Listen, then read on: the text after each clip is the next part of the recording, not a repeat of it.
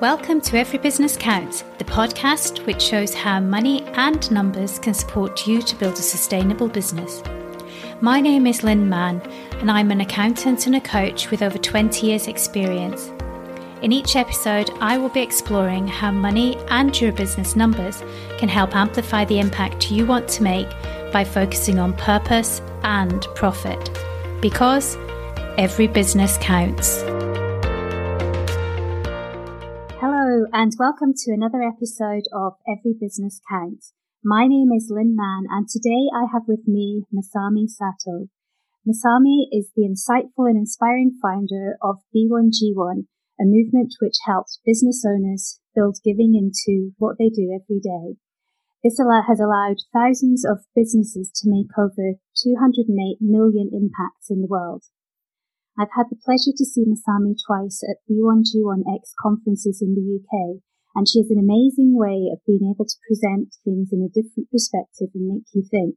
So I'm looking forward to our conversation today, Masami. Thank you for being here. Thank you so much, Lynn, for having me. Great to be here as well. Thank you. So what inspired you to want to make a positive impact in the world? Well, let me think. So I think, inspiration. So when I was growing up, I was this child, even though I was quiet, I always questioned things. So I used to think like, what was the meaning of all this? Like, why am I here? And what was I supposed to do, here? And so I questioned that, but I didn't know. And so, when I was younger, I had the opportunity to travel around the world as a young Japanese backpacker. And then, during those years, I managed to visit many different parts of the world. So, there are times I was living in more like Western countries and living and working with people, or there were times where I was backpacking and traveling, in, so-called developing countries as well. So through those times, I did really question a lot about what was going on. And, I realized that even though, I came from a middle class Japanese family, we were not well-to-do as a family when I was young, but still we had food on the table. And, I did not really struggle, with money, or such. But then, I saw my parents always working really hard and stressed and not, feeling really happy. And so that was kind of my youth, period. But then when I started to travel and really seeing how like there are other parts of the world where people had very little. And, but then at the same time, they were very, open and kind and even giving. So, people invited me to come and then stay with them or, come and eat with them. And I used to think like, oh my gosh, you have so little and how could I take your food? And so during that time, seeing that, there were kids who lived on the street and they weren't even going to school, or they couldn't even if they wanted, or there were people with physical disability, but then they weren't actually receiving much of a support from the local community or government. And so I really, couldn't make sense of all this. So that's probably the kind of initial inspiration behind why I started to think about things like how, we could, perhaps look at ways to make more positive impact in the world, as we live our own lives. So that's probably the answer to your question. Yeah. And I love that because what it is your own, awareness of while you had, you didn't have, excessive amounts growing up, you had what you needed, but you saw what your parents had to do for that. And then your traveling really kind of seemed to open you up to different cultures, what other people had and didn't have. But the fact that, what I really love is the fact that people who didn't have what you would say didn't have anything actually were hugely giving and sounds like from that, were also very happy in the way they lived. But at the same time, it led you to want to give back, which is amazing. I love that. I went to Romania just after I finished college, and it was just after the fall of Ceausescu. And Right. I was living. I worked in an orphanage for 4 weeks, and again, it really opened up my eyes. The orphanage was it was full of children who were severely disabled or who had been abandoned.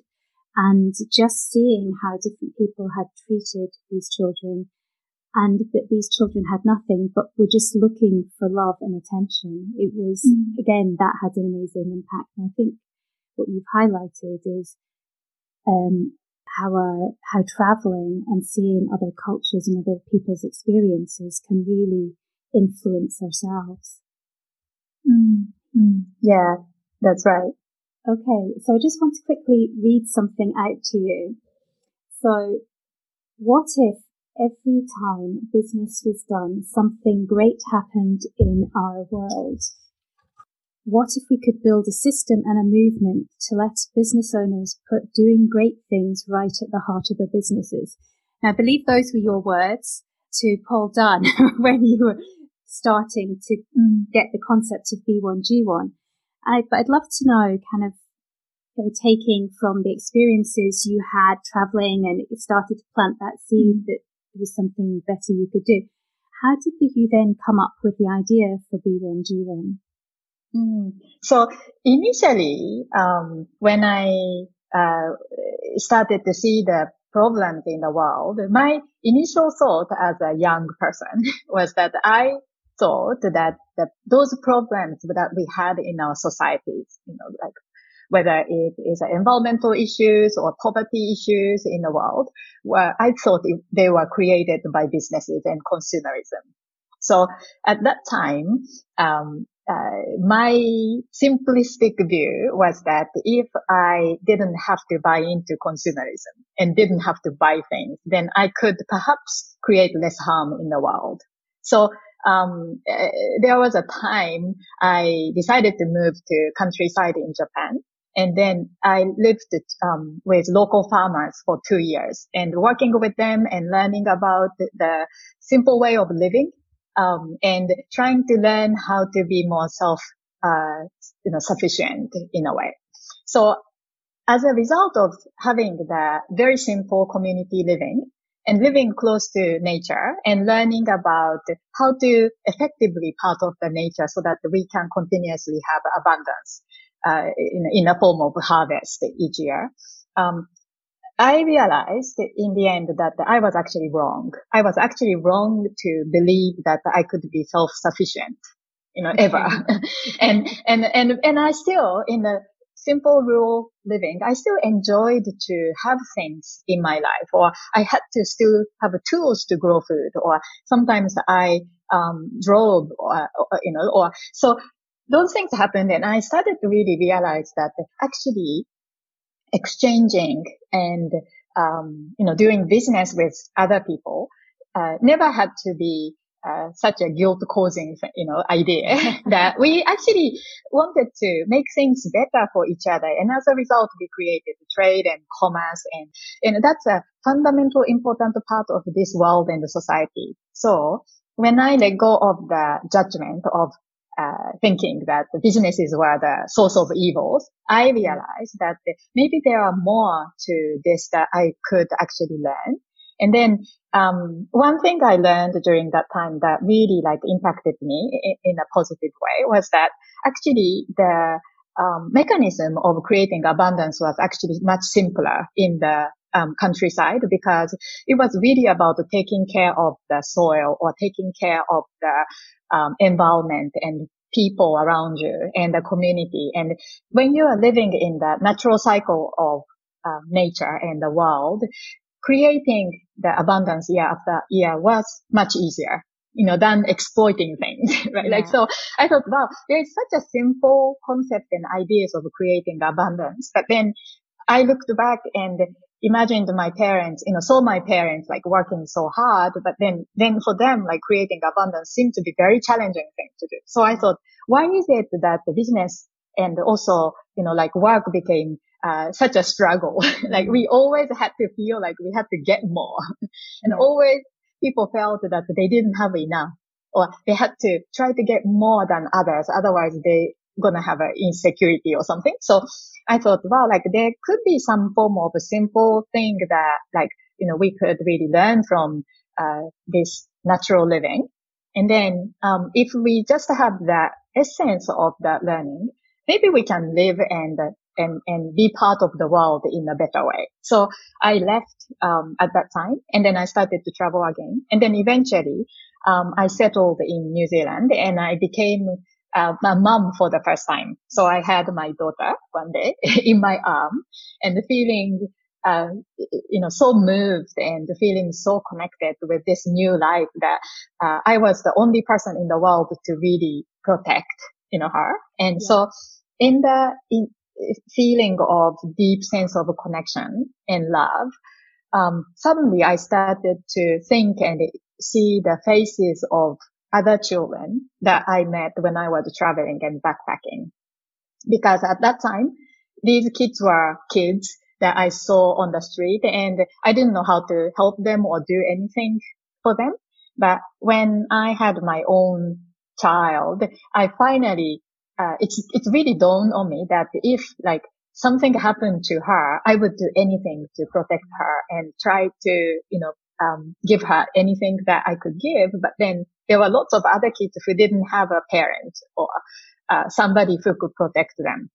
And so, when I realized that was happening and, then at that time I decided to do something about my life, even though it probably wasn't the right time, for a, new mom to start a business, but I decided to start my first business. So, so that kind of took me like from the initial idea into like doing a business and then through the, running my own business. And at that time, it was a food company I was running. And for 5 years, I worked really hard with, young kids with me and tried to grow this business. And always thinking that one day when this business becomes successful, I wanted to give all the profit and help build a soup kitchen, help feed and educate the street kids. So that was kind of my ambition and my goal. And so that idea and working really hard. And then 5 years after I started my business, one day there was this huge realization for me that even though I worked for 5 years really hard, but then I was always telling myself that I wasn't ready. I wasn't ready to do anything great just yet because, we still have to put the money into buying new packaging or building new freezer room or so. When I kept to myself, I wasn't ready. Then I was not doing anything. So, that was the time I imagined what if it wasn't about waiting until I became very successful to do something, but what if it was just as simple as doing small that I could do every day? And so, that was the time we came up with the idea of buy one, give one. Which meant for our food company that every time we sold a packet of frozen meal that we were selling to, other retail stores, then we would give just one meal to a child. And so, that kind of really shifted my thinking and experience about my business because then giving was no longer about something we wanted to do in the future, but giving became something that we actually did on the day-to-day basis and made happen. So that was really the initial, source of the B1G1, buy one, give one idea. And then, that was in 2006 when we first came up with the idea. So in 2007, I decided to sell my food company, which was then in Australia. And then we moved to Singapore and, established and worked on building this initiative, global giving initiative, B1G1. So, that's what happened. That's a beautiful story because actually when you were talking about, the fact when you had your daughter and, it's that pure unconditional love that you were feeling and that awareness that you would do anything to protect her. But then other children you'd seen didn't have that. They were living on the streets. They didn't have that protection. And just thinking then, that quite actually made me feel quite emotional just thinking about it. Because I have 2 children, and so I know what you mean. But it is that actually we're very fortunate. But then going through, the other thing that jumped out kind of quite at the beginning was really when you were talking then as well about kind of the emotions and guilt and feeling guilty. It's amazing how that emotion really undermines a lot of what we do or don't do. And then your realization that actually, how could you build giving in? Because it was always going to be right when I get here, when I do this. And it's interesting because it's one of the reasons I love B1G1, because it allows me to give now. Doesn't matter what size my business is. And I've seen other people, and I know I've been there myself before. I'd heard of B1G1, in that it is, as you say, when I get to a certain level, I will do this for charity. Whereas what you've done is create something so simple to help business owners and help people that can benefit from the support, the impact. So yeah, lovely. So what you've really talked about is kind of coming up with the idea, but why is it important? You started by indicating when you had your daughter, you could see that there was children that had the need. Looking at where we're at now in kind of 2020 and where humanity is at, why is it important that we really do start to make a positive impact in our planet? And also, because charitable giving idea is not new, when there are problems, then there are always charities working on solving a particular problem. So people may be already very used to giving or tithing or donating. So the idea has been there. And then also the question is, why do we also think about giving globally as well? Like, why not donate to a local charity, or why not go and just volunteer with a charity that I know of? Or so there are lots of ideas related to this. And then I think any form of giving, when the intention is that desire, genuine desire that we have to help each other, then I think all form of giving could be very, very beneficial. Because it's not only that it's contributed toward solving a particular challenge, but it actually helps create that giving spirit in our communities and in our world. So giving has many benefits. And the question around the global giving is this, because I realized that quite often we feel like, because, for example, I'm Japanese, I might have a stronger sense of connection with Japanese culture or people, or because today I live in Singapore, so I might care about the issues in Singapore more. But the thing is, today, when we are living our life and running our business, actually, what we are doing, every day is supported by this interconnected web of global trade. And so everything we touch in a day, or food we eat, or equipment use, or even, where the energy is coming from, all sort of things, that we experience and that benefit our lives, like those things are coming to us because of the effort and contributions made by people, and sacrifices quite often made by people around the world. So, even though, we don't see these people in our lives, but if we could kind of imagine that everything that we do in our life and in our business, if those things can actually create also additional positive impact and benefit to somebody else, and we feel happy and more fulfilled and connected by doing so, then I think there is no end to that sense of creativity and the power that businesses have to transform this world. Because if we had one way of giving, and that was only right way to give, then quite often that does not create the real long-term change.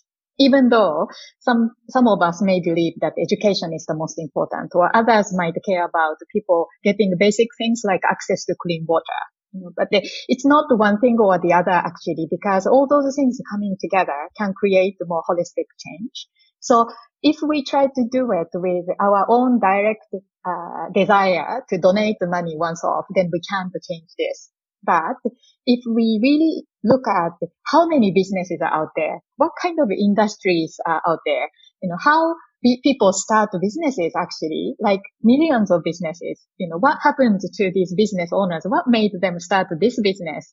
Not that one. And so actually we are uniquely so different. We have different ideas. We see different issues. So that's why businesses are everywhere doing what they do. And there are so many of them and so many varieties. So if we could inspire every business around the world to actually make their business activities more, caring or, giving and creating positive impact in every way, then without us really worrying about one particular program and trying to fix it, we could together actually create many important change, because there are lots of charity organizations out there doing really important work, but they are really struggling to continuously try to attract funds.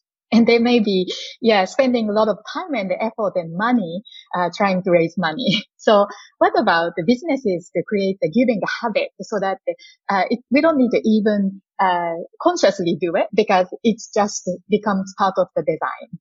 So if we could do that, then, there is no lack of power for our world to solve these, dynamic and complex and, interconnected issues in the world together. So that's the kind of, idea of, using businesses and driving businesses to create the change we want to see in the world. And I love the imagery you kind of bring up when you're talking about that, because it is, as you say, it's that interconnected web, and we are so connected these days. And if we look at each business, actually, they don't work in isolation. They really have this long supply chain and are impacting many different people. But at the same time, what you're saying is actually it's about them. Everybody has their own desire to do something, and it's very personal, and they don't have their own values. But by actually embedding giving in, many different challenges can be met, because everybody is going to be contributing towards something different. It's not that it's all just going into one place and solving one problem. It looks at solving a great many different things. So it's interesting then, because you talked about the spirit of giving within the community. Going back to the business, and yes, the business is a form of the community. What are the other benefits that businesses get from building giving into everything they do? And actually, benefit of giving is very, very, very simple. Because if you imagine, let's say every company have a culture, or even pattern or habit that drives them create what they do and what they experience and the result they experience. So if we imagine, there are two types of way for businesses to experience success. And then one way is for the businesses to really have a strong desire to achieve or get something. And then everybody you make everybody in that business to work with the rigorousness of, we need to get more sales. We need to, make more money. We need to reduce our cost, cut the cost.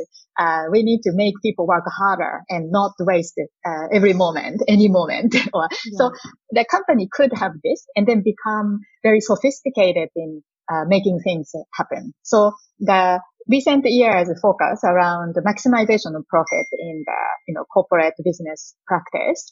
And then all the MBAs learn about, how to maximize the profit. So when we have this, then what tends to happen is you will create the dynamic of getting culture in your business. So what then eventually happen is with that, you tend to attract the people who just want to get something from you as well, and then the moment you cannot offer the same competitive salary to the talented people, or the moment the bonus is not big enough, or the moment you don't provide enough holiday, or people might leave because they can find other places where they can get more. Yeah. Right? So that is the kind of downside of getting culture. But then if you look at more lasting business model, so in Japan, companies that are 100 years or more than 200 years old. So the number of those businesses in Japan consists of more than 50% of number of businesses, longevity businesses that exist like more than 200 years. So Japan is a small country, but so many long-lasting businesses exist in Japan. And then why is it that it's possible? Then what happened is when we look deeper into that, then you realize those long-lasting businesses are almost all family businesses. And family businesses operate in a different cycle because family businesses are always thinking long term. Because if they implement something that is cutting cost and short-term gain for you, you realize that might compromise your reputation in the community, or you might gain, maximum profit this year, but next year it might not be there anymore. So they tend to think long term, and because it's family business, the fundamental is really to take care of the people in the family as well. And as a part of it, you would take care of the community as well. So, when any business establish the giving cycle and the giving spirit, then even if they cannot pay the best, offer the best salary, compensation package, or even if people have to travel longer hours to get to the work, or even if there are all the downside that you offer in your business, you could attract people who want to give. Because you are committed to make sure you give to the people in your company. Also you are committed to serve the customer rather than how to exploit the customers more so that you get more money. So the overall thinking of the company dynamics becomes that the people in the business always also think about the service, always think about adding greater value, always think about being creative to maximize the value of what they are offering. And then always also think about benefiting each other in the team and also within the organization.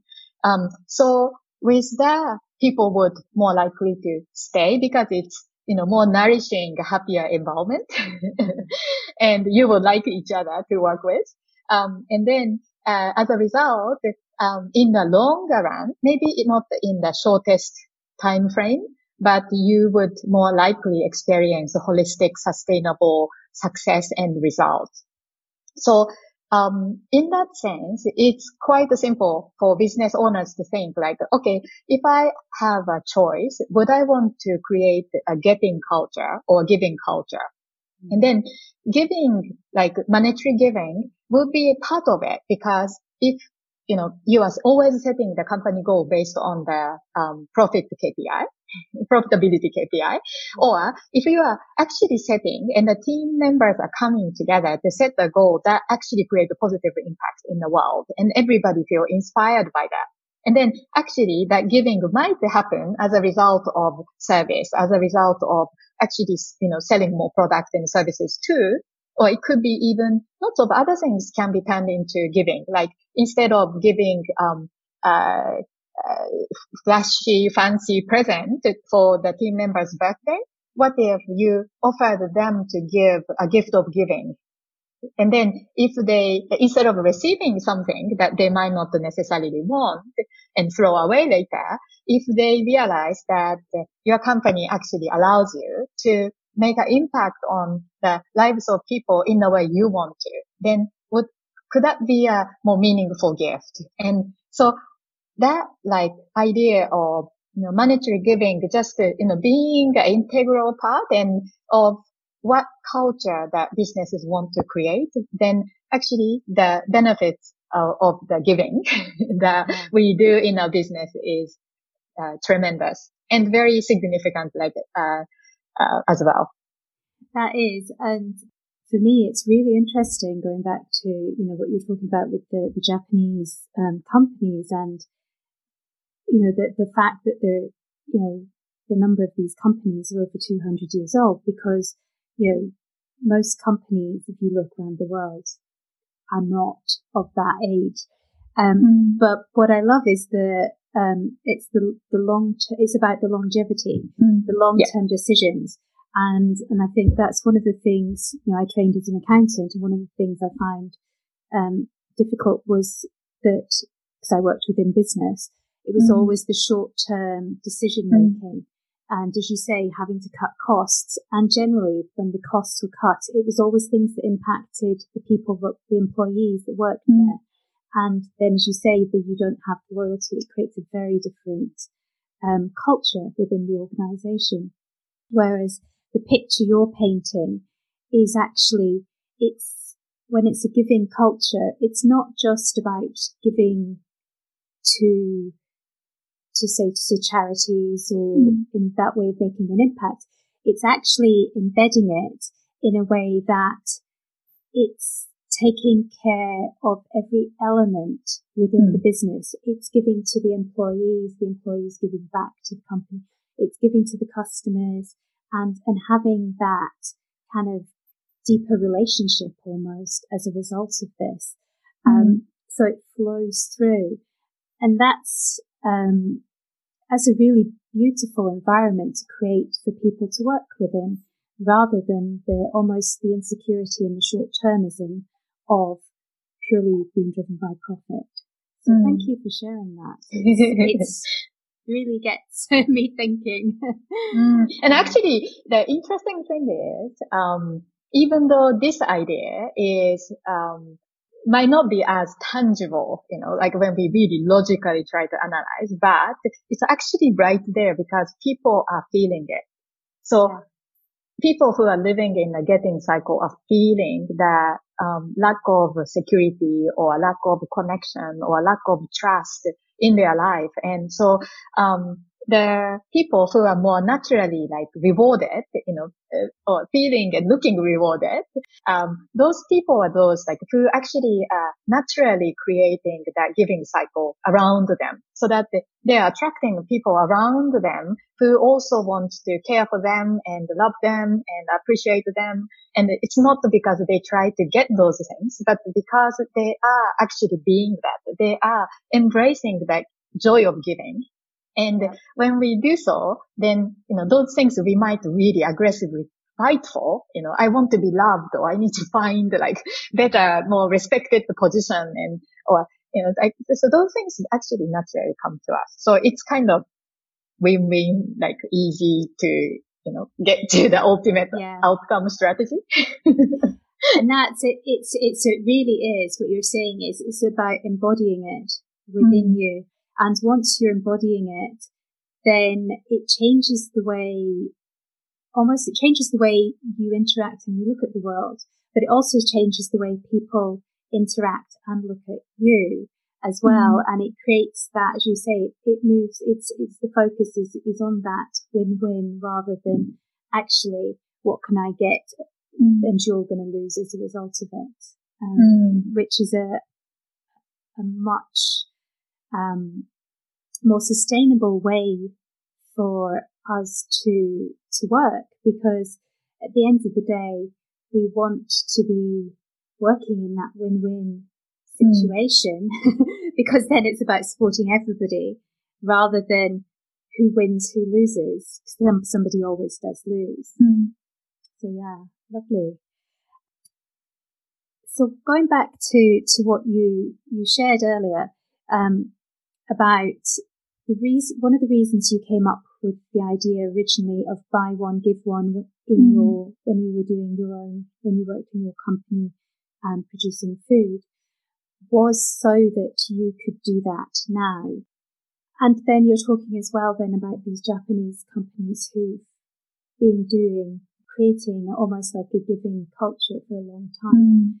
So from that, there doesn't seem to be any limit of the size of organization that can build giving into them. It doesn't matter whether what I'm seeing you share is it doesn't matter whether you're that small solopreneur or whether you're a huge organization. Actually, you can always start to create that giving culture within you. Yes. If I understood that correctly. Totally, because culture doesn't mean you have to have a big team to start thinking about the culture. Because you as a person, what you create, the feeling that you experience, the values that you stand for, that is the origin of culture. So when businesses grow, when the founder or the core team embraces that culture, they are more likely to succeed in attracting people who resonate with the culture. And as a result, the team building, nurturing, and growing, growth, becomes, much easier. Yeah.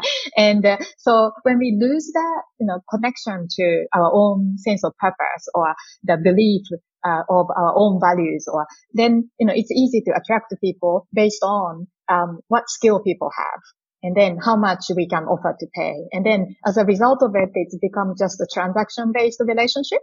So whilst you can pay, people will work for you, but you need to continuously control them or, because you cannot, necessarily trust each other when you are not coming together with that same set of values. So creation of a culture, even for a single, owner business, is a very important thing that we can do consciously.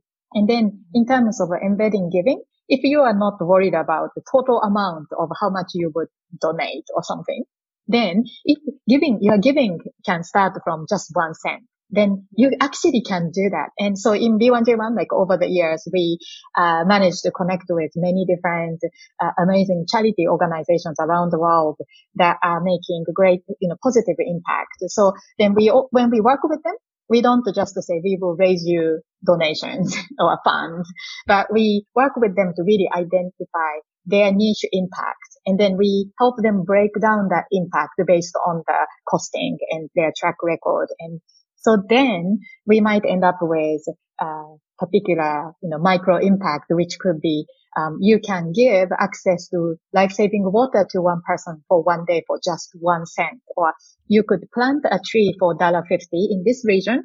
But if you, plant a mango tree in this region for, $2.50, then you also can help educate a child, because the family will also have a sustainable income. Or, you could, give a sewing machine, access to sewing machine to a woman so that they can, learn to sew and then create their own income. Or, we could actually, send somebody to beaches and, collect rubbish, plastic rubbish, and then clean the beach. Or, so we could do all sort of things at such amazing low cost. If we imagine us flying to another country to do beach cleanup, because there are lots of issues, in the marine ecosystem or something, we ourselves might create more harm by flying. But then we could actually fund this for just a few dollars. And so if that's the case, every small business can already start doing this, even from day one of starting a business.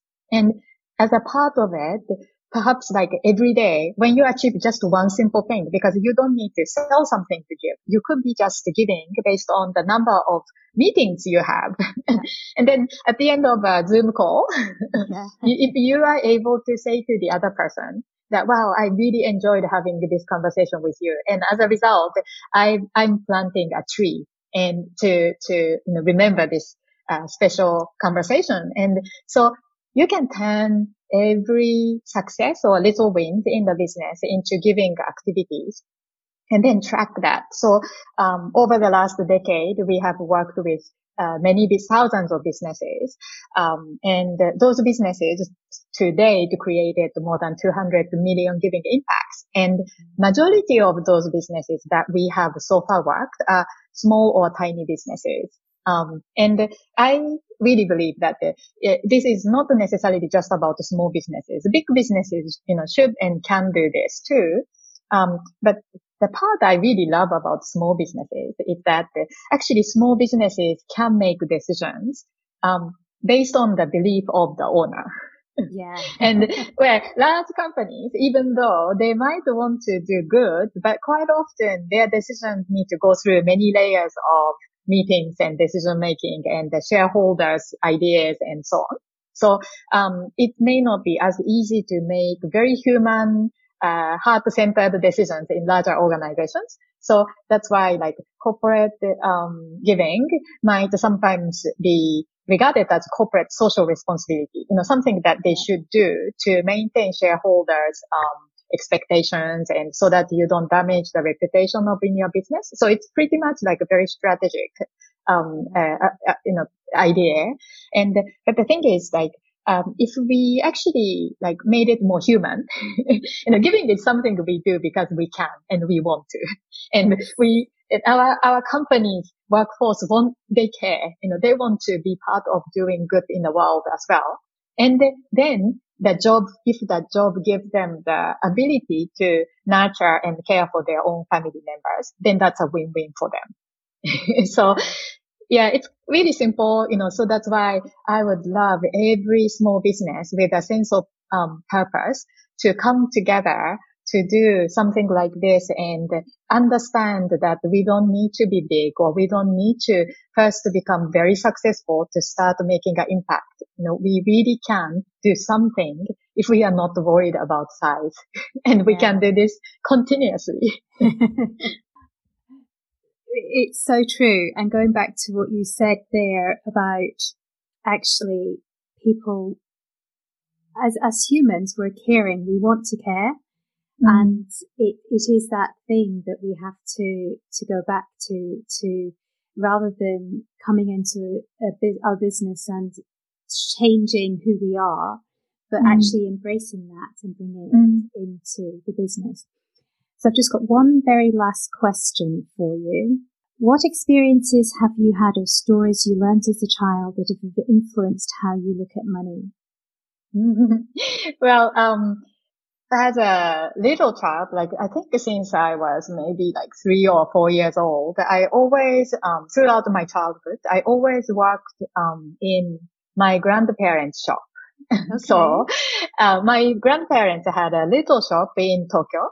And that was a family business. And that was just ordinary, like a general store, selling, some sweets or, bread or, those kind of things to the local community. And so, because my parents were very busy working individuals, so throughout all the school holidays, me and my sister would usually go to my grandparents' house and we stay there the entire school holiday. And every single day we wake up and we help the business. Clean the floor, serve the customer, fill the vending machine. So, I was counting money and everything. So, being in that environment, I learned about money, from the business point of view. And then also I learned that the money, wasn't always such a focus, but it was actually something that came with our service. You provide a service and the money is something that we exchange with our service. So it's not something that kind of just to come to you, but we should always care for and then be respectful and also appreciate our customers. And so that was kind of simple part of money. And then not necessarily like I learned that, there are this way of secret of making money faster or, because it was more of the everyday discipline and diligence that my grandparents were earning from. But when I, grew up and then started to question like why we were doing what we were doing and why people who had lots of money didn't always seem happy and fulfilled, where some cases people who had very less and little could also be smiling. And then, so the kind of money ideas of, my initial belief of we should save and we should have more and we should hold on to more. And that, like, I think it is still, good thing to do than being really wasteful. But still, I realized that money is not everything. Money, having more doesn't give you the joy. But if you have more money and more financial resources, then we can do good things in business as well. So we do need to create more financial wealth. But financial wealth is not the ultimate objective. The objective is service. Objective is the fulfillment. And then as a result of maximizing that service and fulfillment, we focus on creating money so that we can do more of what we aspire to do. So that I think is something that, is just a very simple idea, like it's a simple idea, but it's such an important thing that we could remember. Yeah, thank you for sharing that, because it really sums up what you've been talking about, is that it is about bringing caring and giving into everything you do. So what you learned in your grandparents' shop was actually about caring for the people that came in, the customers and everything else. So it kind of really beautifully links together your message that has come through the whole conversation. So thanks for sharing that story. I appreciate it. Oh, thank you. So thank you, Masami, for coming on and talking to me today. And I just want to add before we finish that if anybody would like to learn more about B1G1 and how you can go to the movement, how you can join the movement, I should say, you can go to b1g1.com and you'll be able to learn more about it there. Yes, correct. Yeah, please do find out more. And then also, like, if you are a business person looking for ways to make a great impact, and if you wanted to know more about how your business can do so, then you can always reach out to our team. And then we love to connect and hear, from many more business people and their desire to make a great impact in the world. So please do connect with us. Wonderful. Thank you. Well, thank you for a very inspiring and insightful conversation, Masami. And I look forward to seeing you again at future B1G1. Thank you so much, Lynn. You're welcome. Thanks for listening to this episode of Every Business Counts. If you've enjoyed this episode, why not head over to our Facebook group, Every Business Counts, and share what you've enjoyed and your highlights. I look forward to sharing more with you next week. Bye for now.